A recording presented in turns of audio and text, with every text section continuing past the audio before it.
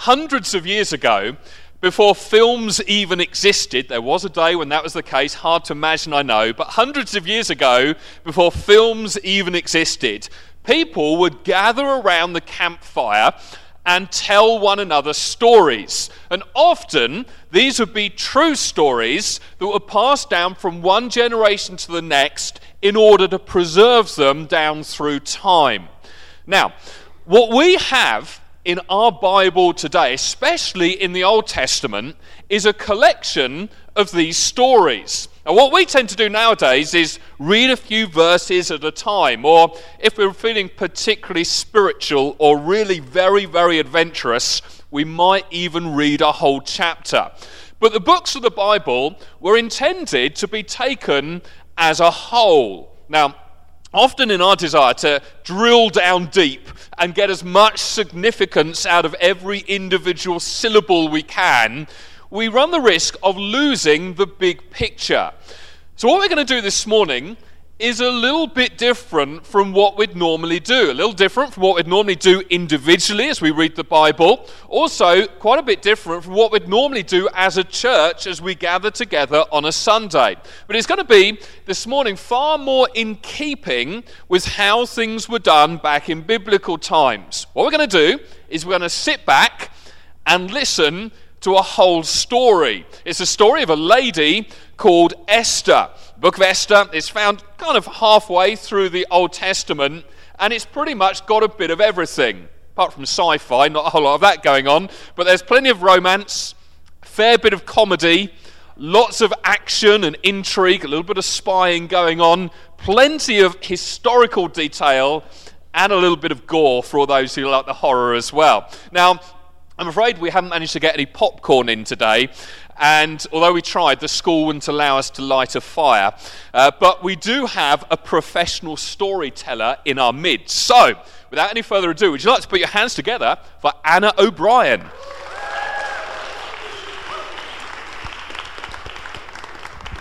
Thank you. Hello, everybody. How are you today? Oh, my goodness. We need to warm you up. Okay. Open your arms really wide. Even you. Yes, thank you. And open your mouth really wide. Wow. What did you have for breakfast, Adam? And your nostrils. And everything. And say, pumpkin face. Ready? Pumpkin face. Now close up everything really, really small. Everything squeezed. And say, raisin face. Ready? Raisin face. Good, let's have another pumpkin face. Pumpkin face and raisin face. Good. You feeling a bit warmer? Thank you, Sam. Woo! You see, I have to warm myself up as well, otherwise I go, once upon a time there was. No, I won't do that. So, are you ready for a story? Yeah. Good. Once upon a time, a long time ago, there lived a king. His name was Xerxes. King Xerxes ruled over the Persian Empire when it was at its greatest. He ruled over 127 provinces that stretched all the way from Egypt to India. He was one of the most powerful men in the world, and he knew it. He ruled with an iron fist. He was unapproachable. If you came into the king's presence without an invitation, you would get your head chopped off before you'd even had chance to explain why you were there. Unless the king was feeling particularly merciful, unusually merciful, and he would extend a golden scepter that would allow you to come forward unharmed. But most of the time, got it? Not only was this king mighty and unapproachable, he was also filthy rich. And he decided he would show off all of his wealth. I will hold a banquet, he said, that will show off the splendor and glory of my majesty. It was to last for 6 months, because it would take over 6 months to show off all of the king's wealth. and the palace was dressed as never before. There were marble pillars swathed in linen of blue and white and purple, and there were couches of gold and silver on mosaic pavements of mother of pearl. And there were goblets of wine. The wine flowed freely, and each goblet had a unique design. No one had ever seen anything like it. It was a great party. The king was enjoying himself, drinking wine and getting very merry. And by the end of, to be precise, 187 days, the king was extremely merry. And he said, "This is a fine party, but we're missing the fine form of a woman. Call for my queen, Queen Vashti, to come and show her beauty to us all." When the servant went to the queen's quarters, where Queen Vashti was holding her own party for her girly friends, which you can kind of imagine what they were doing, they were probably watching period dramas. Yeah, this is my kind of party. Period drama, cup of tea and some scones. Aren't I living? Well, it wasn't quite the same party. Queen Vashti was probably doing her nails and her makeup, and the girls were talking about boys and sharing stories. And when the servant came in and commanded that she go and see the king, she said, "If you think that I'm going to move my pretty little body just because the king wants me there, he's got another thing coming. Me and my girlfriends, we are chilling here right now, so you can tell the king to go away." When the king heard this, he was furious. "This woman will know my wrath. I will. What will I do? Advisors, what will I do?" "Oh, yes, what shall I do? Hello." Kill her. You said you liked gore, didn't you? Yeah. I quite like that idea. Can I ask another advisor? Thank you so much. One of the other advisors, far less wise than Ben over here, a little more gracious, that thing. He suggested, "Well, Your Honor, you should definitely be harsh with her. Maybe not kill her, but maybe you should banish her because she has disobeyed the king. She has disobeyed her husband. And what if all the other women decide this is a good idea? My wife will disobey me. I'll never get my tea on time. And all the other wives across the land will disobey their husbands, and there will be marital strife. Society will collapse. No, you must deal with her very harshly. Banish her, and then, if it pleases your majesty, why don't you hold a great beauty pageant and call all beautiful young women to the palace, and from them you can choose yourself a new, more obedient queen. What do you think?" "It does indeed please the king very much. I will do exactly as you have said. Yes, Queen Vashti is banished." And then he sent an edict across the land inviting all beautiful young women to the palace. And they came from far and wide to take part in the world's largest beauty pageant. And it was much better than America's Top Model, because none of them ever get to be queen. So there they were, queuing up outside the palace doors. And there was a girl watching who lived just a stone's throw from the palace. Her name was Esther. Esther, as it says, was lovely in form and feature. Esther lived with her cousin, Mordecai. Mordecai had taken her in when she was young because both of her parents had died, and he brought her up as his own. Mordecai and Esther were Jews. Their ancestors, their great-grandfather and before them, had come from Israel. They'd been brought into exile, and now Esther and Mordecai lived among strangers in the Persian Empire. As I said, Esther was lovely in form and feature, so she too was taken into the palace to take part in the beauty pageant. Now, chaps, you may have had to wait 10 minutes, 20 minutes, maybe even an hour for your wife, girlfriend, mother, daughter to get ready in the bathroom. But that was nothing compared to what these girls went through. They spent a year in the bathroom, literally. They were oiled, scrubbed, exfoliated, preened, primped, plucked, waxed, painted, combed, to within an inch of their lives. And the idea was that after this year, they would be ready, finally, to be presented towards the king, one at a time. And the king would choose the one he liked, and that one became the queen. Simples. The time came for Esther to be presented before the king. And so she stood in the throne room with her beautiful silken robes, her glossy hair, her radiant skin. And when the king saw her, ga-dong, boom, boom, he had to stop himself from drooling. She was gorgeous. She was definitely his favorite. And so he called for the fine golden crown. He bade her come forward, and he set it upon her head. You are my new queen. I proclaim this day Queen Esther Day. Let there be wine, let there be feasting, let there be merriment. And so, we could say here, if we were telling a love story, or perhaps a story of orphan girl becomes queen, we could say that they all lived happily ever after. But this is a story about faith, a story about courage, a story about deliverance. And in order for all of those things to happen, in order to have a really good story, you need a good dose of evil. So, are you ready for me to reveal the darker side of the palace? Can you speak like this? Anyone? No, that's the wrong tone, darling.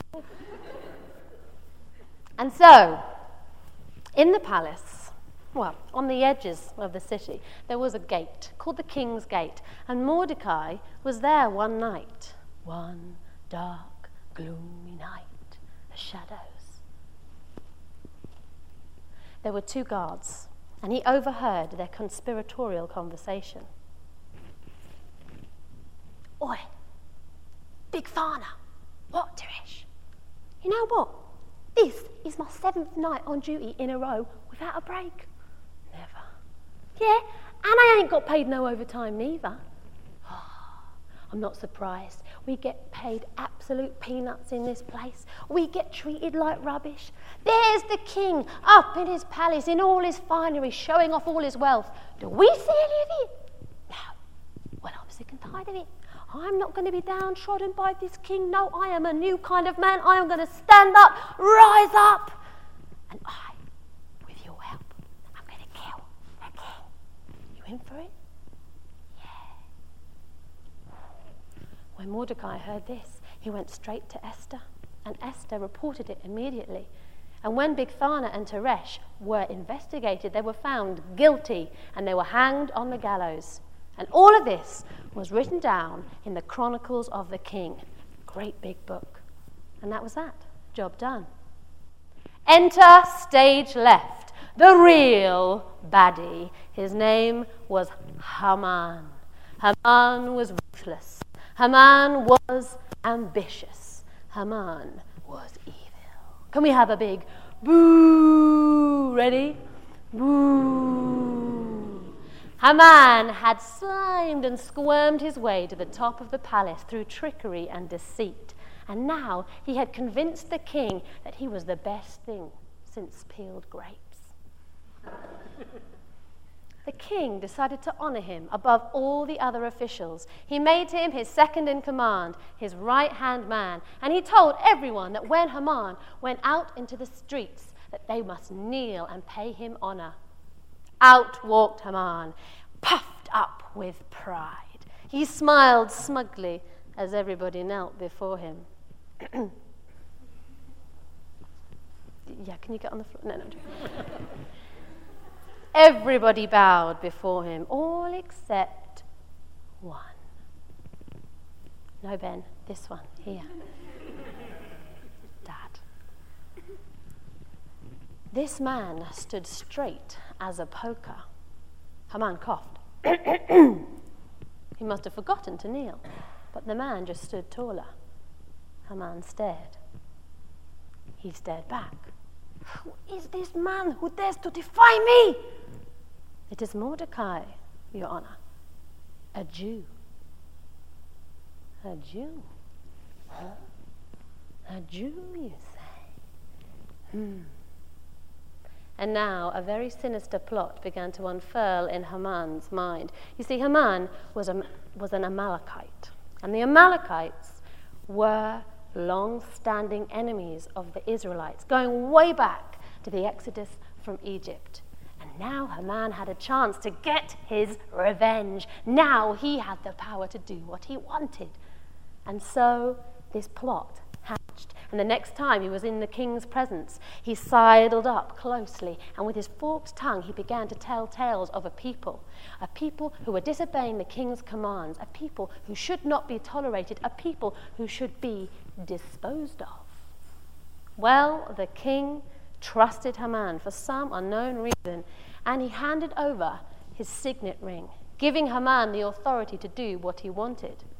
And so that day, an edict was written. It was signed, sealed, and delivered, and sent out to the whole of the Persian Empire.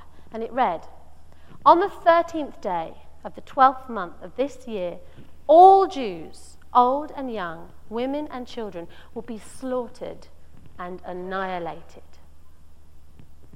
That night, the king and Haman sat down to drink, but the rest of the land was bewildered.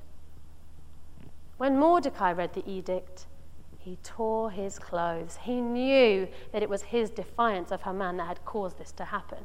He tore his clothes. He put on sackcloth and ashes, and he went out into the streets of the city, and he wailed and he mourned and he cried out. And when Esther heard about what was happening to Mordecai, she wondered what was going on. Because Esther was secluded away in the queen's quarters, she didn't know anything of this edict. She didn't know anything about the fate of her people. So when she heard about Mordecai, she sent clothes with a messenger. "Put some clothes on. Stop being so embarrassing. Go and hide away." But Mordecai sent her a copy of the edict and said this message: "Esther, please go and plead for mercy with the king. Go into the king's presence and plead for mercy." But Esther was afraid. "Mordecai, you know that anyone who goes into the king's presence will be killed immediately, unless he's feeling merciful and extends the golden scepter. But I've not been into the king's presence for over 30 days now. I've fallen out of favor, surely. I can't do it." Well, when Mordecai heard this, he sent this reply: "Esther, don't think that you alone out of all the Jews will be saved, just because you are there in your comfort in the queen's palace. You could stay there if you want, in comfort, and the Jews will be delivered in another way. But don't you think that you may have come to this royal position for such a time as this?" Mordecai's words cut to the heart. Esther knew what she must do, and she said to Mordecai, "Go and pray for me. Spend 3 days, gather our family, gather the people in the city, the Jews in the city, and pray and fast for me, and I will do the same, and my maidservants too. And after 3 days, I will go to the king. And if I die, I die." And so, on the 3rd day, Esther put on her royal robes, and she made that long walk towards the king's throne room. She stood at the closed doors, and she nodded for them to be opened. Inside, the king was snoozing on his throne.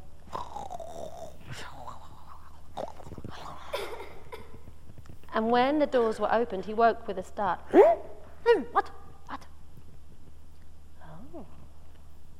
When he saw Esther standing there in all her beauty, he remembered what a wonderful wife he had. I'd forgotten really how very beautiful she is. And without thinking, he brought out the golden scepter and extended it to her. Esther, with a huge sigh of relief, walked slowly forward, and she bowed before the king. And the king said, "Esther, my queen, what is your petition? Ask me for anything. I will give you anything up to half my kingdom." And Esther said, "If it pleases your highness, come and dine with me tonight with Haman." "Very well, I will do so indeed. Haman and I will be there when you please." And so that night they sat and they dined. They ate wonderful food, they drank lovely wine. And the king asked Esther again, "What is it that you want?" Anything, up to half the kingdom, I will give it to you. And Esther said, well, if you come tomorrow to dine with me, Your Highness, then I will tell you. Very well. And so they parted ways, and Haman made his way home. Haman was on top of the world. I feel pretty, oh so pretty. I feel pretty and witty and light, and I pity any man who isn't me tonight. I was the only one who was invited to the banquet. Only me, I'm the most special. He was singing his way home. But then he passed Mordecai, who was sitting at the king's gate. And did Mordecai stand? Did Mordecai show any honor? No, Mordecai stared him right in the face, and it was just this look of defiance. Haman nearly went for him right that very minute, but restrained himself and went home. When he got home, he gathered his family around him, his wife, his friends, his sons, and he was showing off. I'm one of the richest men in the world. Next to the king, I'm the richest. I've got 10 fine sons, I have this land, and I was the only one who got invited to the banquet with the king and queen. But can I enjoy any of this while Mordecai is defying me? No! What am I going to do?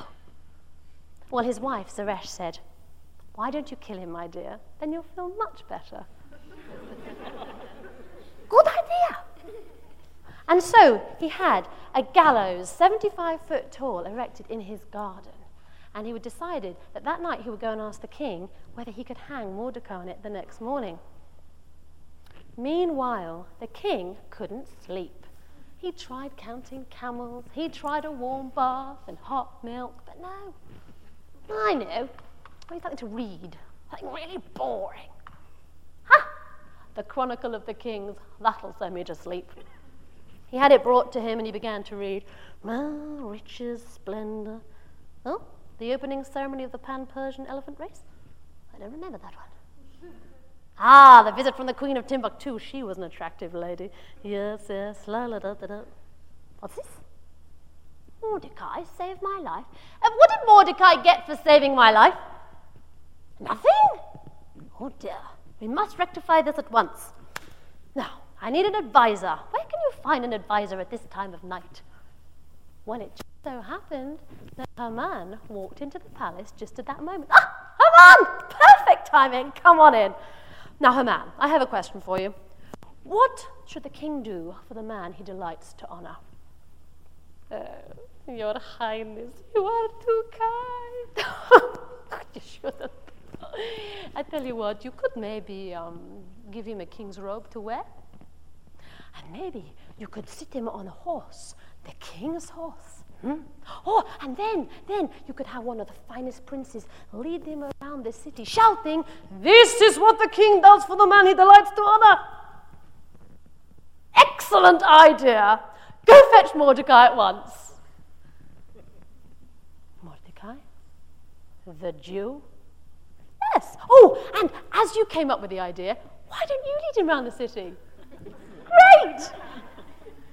Oh, the next day was not the best day for Haman. He watched Mordecai put on the king's robe, be lifted onto the king's horse, and then he took the reins and he walked around the city saying, this is what the king does for the man he delights to honor. We can't hear you. This is what the king does for the man he delights to honor. And he had to say it very many times because it was a big city. And by the end of the day, as soon as he could get away, he ran home, his head hung in shame. He got home and he told his wife all about it. This time, though, his wife didn't have any good advice. She said, I've got a funny feeling about this, husband. I've got this awful, foreboding sense that this man's a Jew, isn't he, Mordecai? And it seems like you might be fighting a losing battle. With those words ringing in his ears, Haman was taken to the banquet. Well, the banquet that night was a slightly different affair. Haman was there, downcast. Esther was quiet and thoughtful. Only the king was drinking wine and wondering what was going on. Esther, what's troubling you? Tell me what's wrong. I will give you anything you want, up to half of the kingdom. Esther summoned up her courage. If it pleases the king, I ask you to spare my life and the life of all my people, for we have been sold into destruction and annihilation. What? Who would do this? Who would dare to kill my queen? Show me. Who is it? Which man? Which man? And Esther pointed across the table. This is my adversary, my enemy, this vile Haman. The king stood up from the table, rage rising inside him. He thumped his fist down, he threw his wine on the floor, and he stormed out. But Haman knew that his fate was sealed. He saw Esther there reclining on the couch, and he went and he fell on her and he said, please, please, please have mercy on me. I didn't know you were a Jew. I didn't know it. I would never want to kill you. Please, please. But while he was doing this, the king came back in, and seeing Haman falling on the queen, he said, will you molest my wife while I am gone? You will get what is coming to you, Haman. And then a little voice popped up from the corner. Excuse me, sire.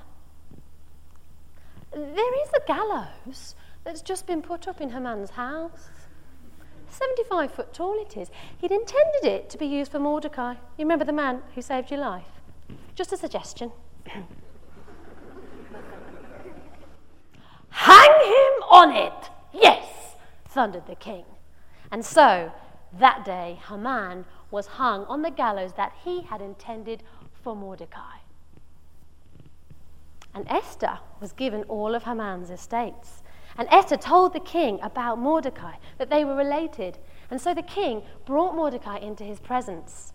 And taking the signet ring, the same one that he'd given to Haman, he gave it to Mordecai, put it on his finger, making Mordecai the second in command, the right-hand man. And Esther gave all of Haman's estates over to Mordecai. But the 13th day of the 12th month was still looming. The Jews were still set for annihilation and destruction. So Esther went again to the king and she pleaded with him for mercy. But he explained that he couldn't repeal the law. He couldn't revoke it, but that he could write another. So this time it was Mordecai who wrote the edict. And it said that the Jews would be able to arm themselves and defend themselves against their enemies on that day. And the edict was signed and sealed and delivered and sent out to all parts of the country. And then a strange thing happened.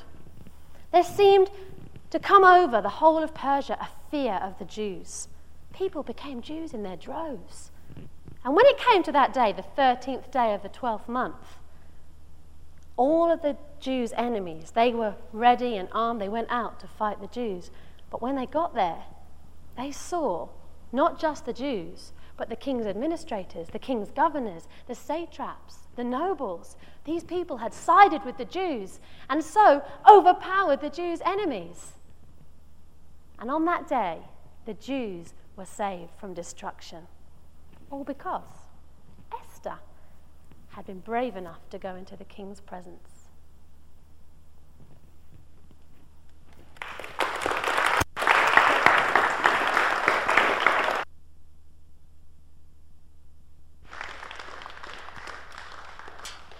Go right away and read the story later. It's all there, apart from the best thing since peeled grapes. Don't remember that bit, but the rest of it is all there. Now, rest assured, I'm not about to launch into a 40-minute sermon at this point. I merely want to invite you back over the next couple of months where we're going to be learning a whole lot of lessons from this particular story. Although it's written many years ago, pretty ancient history, listening to the story, you may be thinking, well, not quite sure how that connects with us today. I assure you there are plenty of lessons to be learned from the story of Esther. For starters, it's got so much to teach us about how to live in a society or in a culture which is dominated by spiritual and moral values that are completely at odds with what we believe. What do we do in that kind of a context? Do we separate ourselves from the society, from the culture, go and live separate from them, or do we throw ourselves in completely and become like the society or the culture in which we live? or do we find another route? The story of Esther shows us a way through. Also teaches us about another area.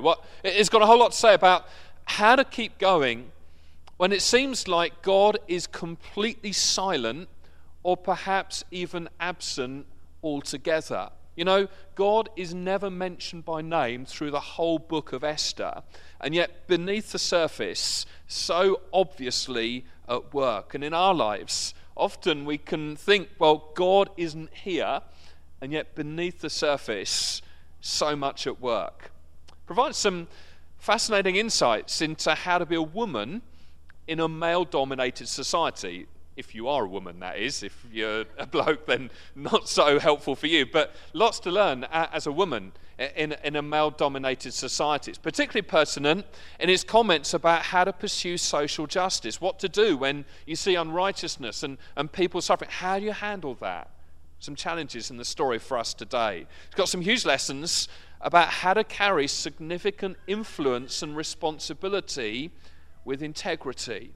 If there are people, even in the room today, who God has placed in specific positions, and there are reasons why he's placed you there and exploits he has for you to do, just as he had for Esther all those centuries ago. I'll tell you, the story of Esther throws a whole lot of light on how to follow God in morally and spiritually ambiguous situations where you're kind of flying blind and you haven't a clue what's the right thing to do. You turn to the Bible and you think, well, it doesn't actually talk about this situation. It's not really so black or white. What do you do? How do you make decisions in those contexts? What's right? What's wrong? The story of Esther provides some really helpful insight into how to conduct yourself in those kind of situations. Those are some of the things we're going to be finding out over the next few weeks, next couple of months, as we work through the story of Esther together.